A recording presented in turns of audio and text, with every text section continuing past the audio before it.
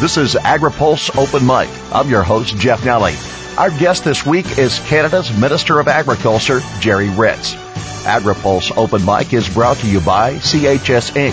CHS Inc. is a leading global agribusiness owned by farmers, ranchers, and cooperatives across the United States. CHS is diversified in energy, grains, and foods and committed to growing their business through domestic and global operations. More with Canada's Minister of Agriculture, Gerry Ritz, next here on Open Mic. What does it mean to be relevant in today's global agriculture marketplace? To CHS, it means having the people and facilities in place to deliver U.S. grain to a feedlot in South Korea, or investing in energy production and distribution to help ensure dependable fuel supplies for our local communities. In fact, we've invested more than $1.4 billion on our owners' behalf to make sure we stay relevant now and into the future. To learn more, visit chsinc.com. This is AgriPulse Open Mic. Canadian Agriculture Minister Gerry Ritz has a farmer's first attitude in serving his country. Minister Ritz says the U.S. has exhausted the WTO appeals process with its mandatory country of origin labeling laws that have wreaked havoc on their farmers and the Canadian livestock industry. Well, the livestock industry in Canada is a major part of the global number that we have when it comes to trade. It's also a major benefactor of jobs. The food manufacturing sector in Canada is actually the largest manufacturing sector, surpassing auto and a number of other things. So, it's a very valuable part of our overall farming strategy. Grains and oilseeds, of course, play the biggest role, but livestock is right up there as well. In terms of dollars and cents, where does it stand? Well, it's about an $8 billion industry when it comes to the Canadian content. I mean, that may sound small in American numbers, but for us, it's a very significant part. We export somewhere in the neighborhood of $60 billion of product a year, and, of course, the livestock sector is a big chunk of that. Country of origin labeling. What effect has it had on your industry? Well, it's had a very, very much a dampening effect, Jeff, over the years that we've been working on this. It's almost a decade now, really. The problem being one of the North American industry is very much integrated. As Canadians, we rely about 70% on your processing capacity when it comes to the red meat sector. You buy a lot of our calves, take them down there, fatten them up, and then finish them off, and so on. We also get about 1 million animals heading north every year to take advantage of barley feed outs and so forth. So the integration of that market is very well known, is very strong.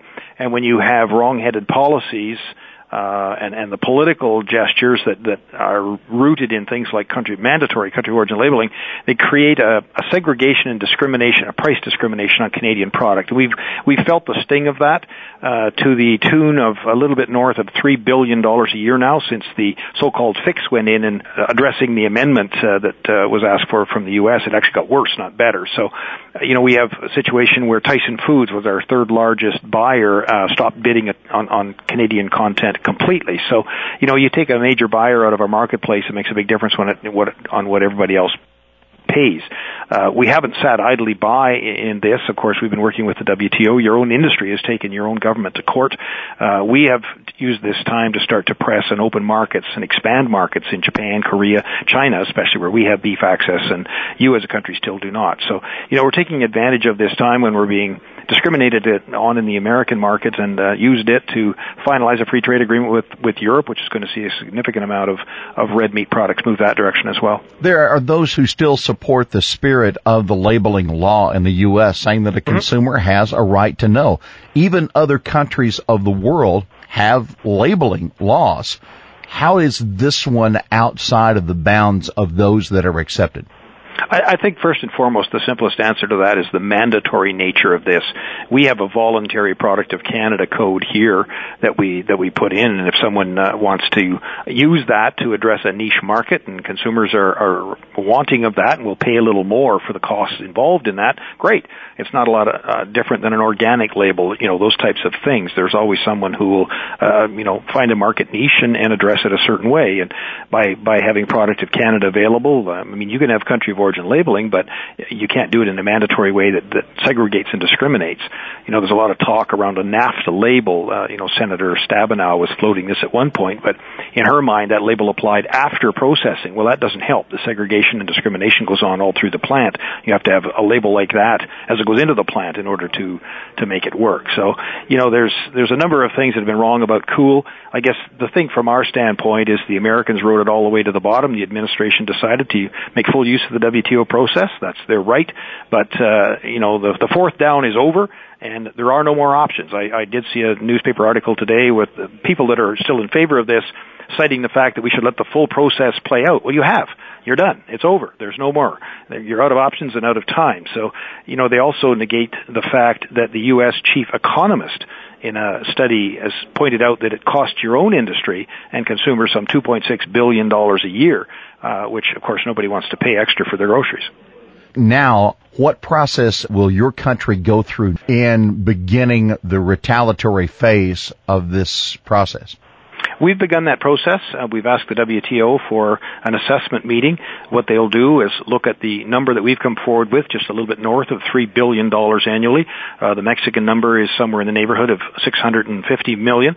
So we're looking at about a $4 billion tariff number that we're looking at. That's not the number we'll apply tariffs on. That's the amount. That's the value that the tariff will generate. So when you put 100% tariff on products like California wines and other aspects of beef and pork coming north and south into Mexico, it makes quite a difference on their availability of consumers. So, your own industry is starting to rally around the fact that don't need to get to this point. We are each other's major trading partners. This is more than a fly in the ointment. This is a wrench in the gears that needs to be addressed for us to take other trade notions seriously as well. You've already given a list of 38 different items. Is that list set in stone, or will it vary? And what would you choose all 38 or segments of those as the implementation phase would come in? Well, we've kept all of our options open. We've adjudicated and listed 38 items, basically looking at states that were sitting on the fence or were hardcore in favor of COOL. Just to help them make those tough decisions, to show them, like California, $500 million worth of California wine comes north into Canada. You put 100% tariff on, along with the 20 cents difference in the dollar right now, and pretty soon you're losing shelf space, and it's really hard to get that back as customers, palates change and designs and desires for different products change. So the 38 list was a guideline. It's not static. It's a living document. We can add to it, subtract to it. We can pick certain items. We can put a tariff on for 6 months and then lift it. There's all sorts of things that we can do. There are many different tools in that toolkit that we intend to make use of should it get to that point. We're hopeful not. As I said, the integrated market does better when governments aren't interfering in it, but certainly these are tools in our kit that we will put in play. Secretary Vilsack said earlier this year, obviously it's not something that through regulation that can be afforded. It must be addressed by the Congress. In the Congress, two schools of thought. One is a full and complete repeal. The other is still trying to maintain the spirit of the law with another amendment process. How do you see their proposals? Well, I don't think there's any way to amend it or wordsmith it that would be acceptable to either Canada or Mexico, and we are the final adjudicators of what they put forward. We're in the camp of full repeal. That's really the only answer. That we're not as a country, or Mexico as a country, going to sit around and wait for another shoe to fall. Sometime further down the road, we want to see full repeal. Sometimes our Congress is more deadline-oriented, and I think that's probably not just isolated to the U.S.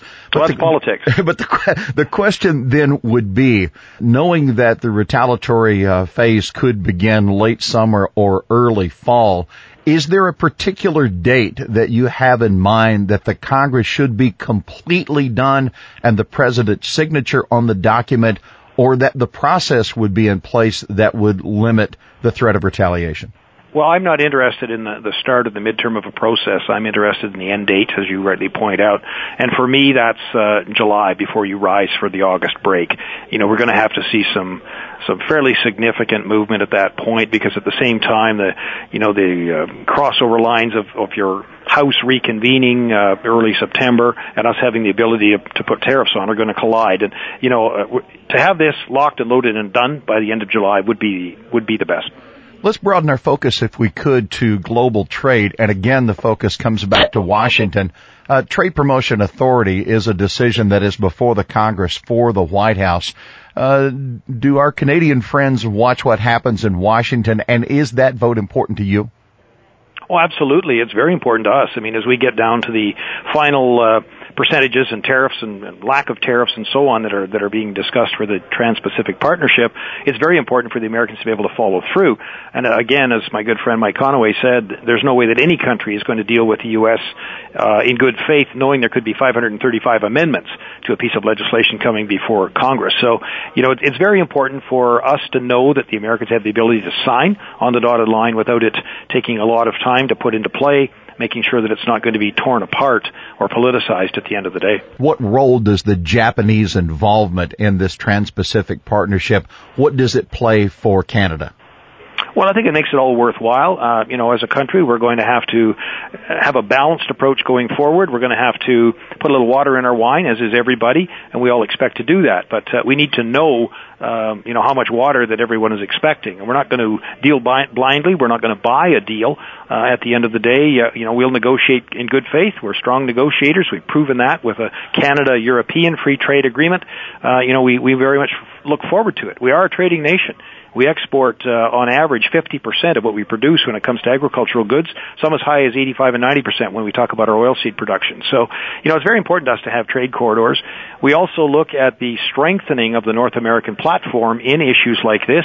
If we're ever to have the ability to push back on, say, the growing Chinese economy, the Indian economy, Brazilian economy, these developing nations that get that title in perpetuity, we're going to have a strong North American platform and, feeding into these global supply chains.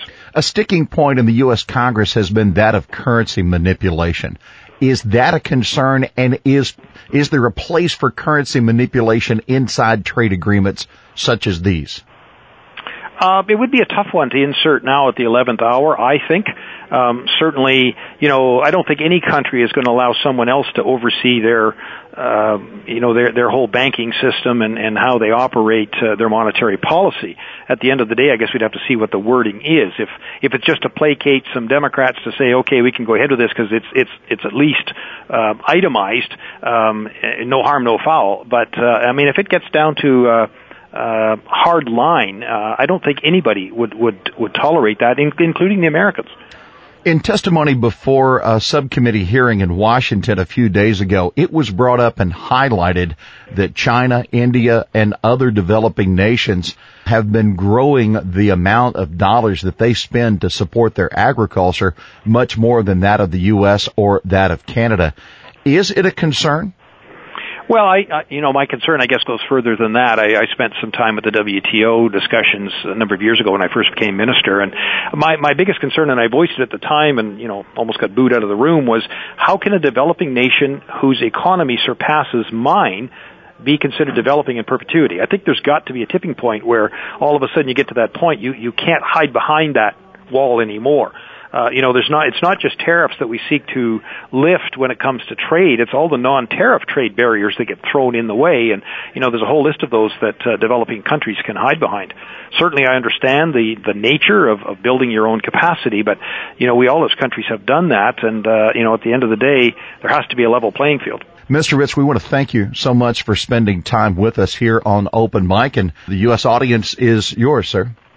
Oh, well, thank you, Jeff. It's been great chatting with you. There's a number of issues that we continue to work extremely well together. Regulatory cooperation back and forth between Canada and the U.S. Tom Vilsack and I have a great working relationship on that. We've had good discussions, good frank discussions around issues like low-level presence and maximum residue level. As we export around the world, we all use the same containers, the same trains, the same boats, and so on. And, these little issues are going to pop up from time to time, and some countries will use those as a non-tariff trade barrier. So we have to come to global recognition that zero is no longer zero. With the efficacy of testing, there's so much more that can be found. If you're looking for it, you're going to find it. So we've got to come up with a number, a percentage that is still allowable as we move forward and build our trade. Our thanks to this week's guest, Canada's Minister of Agriculture, Jerry Ritz. AgriPulse Open Mic is brought to you by CHS Inc., a leading global agribusiness owned by farmers, ranchers, and cooperatives across the United States, diversified in energy, grains, and foods, and committed to growing their business through domestic and global operations. For AgriPulse, I'm Jeff Nally.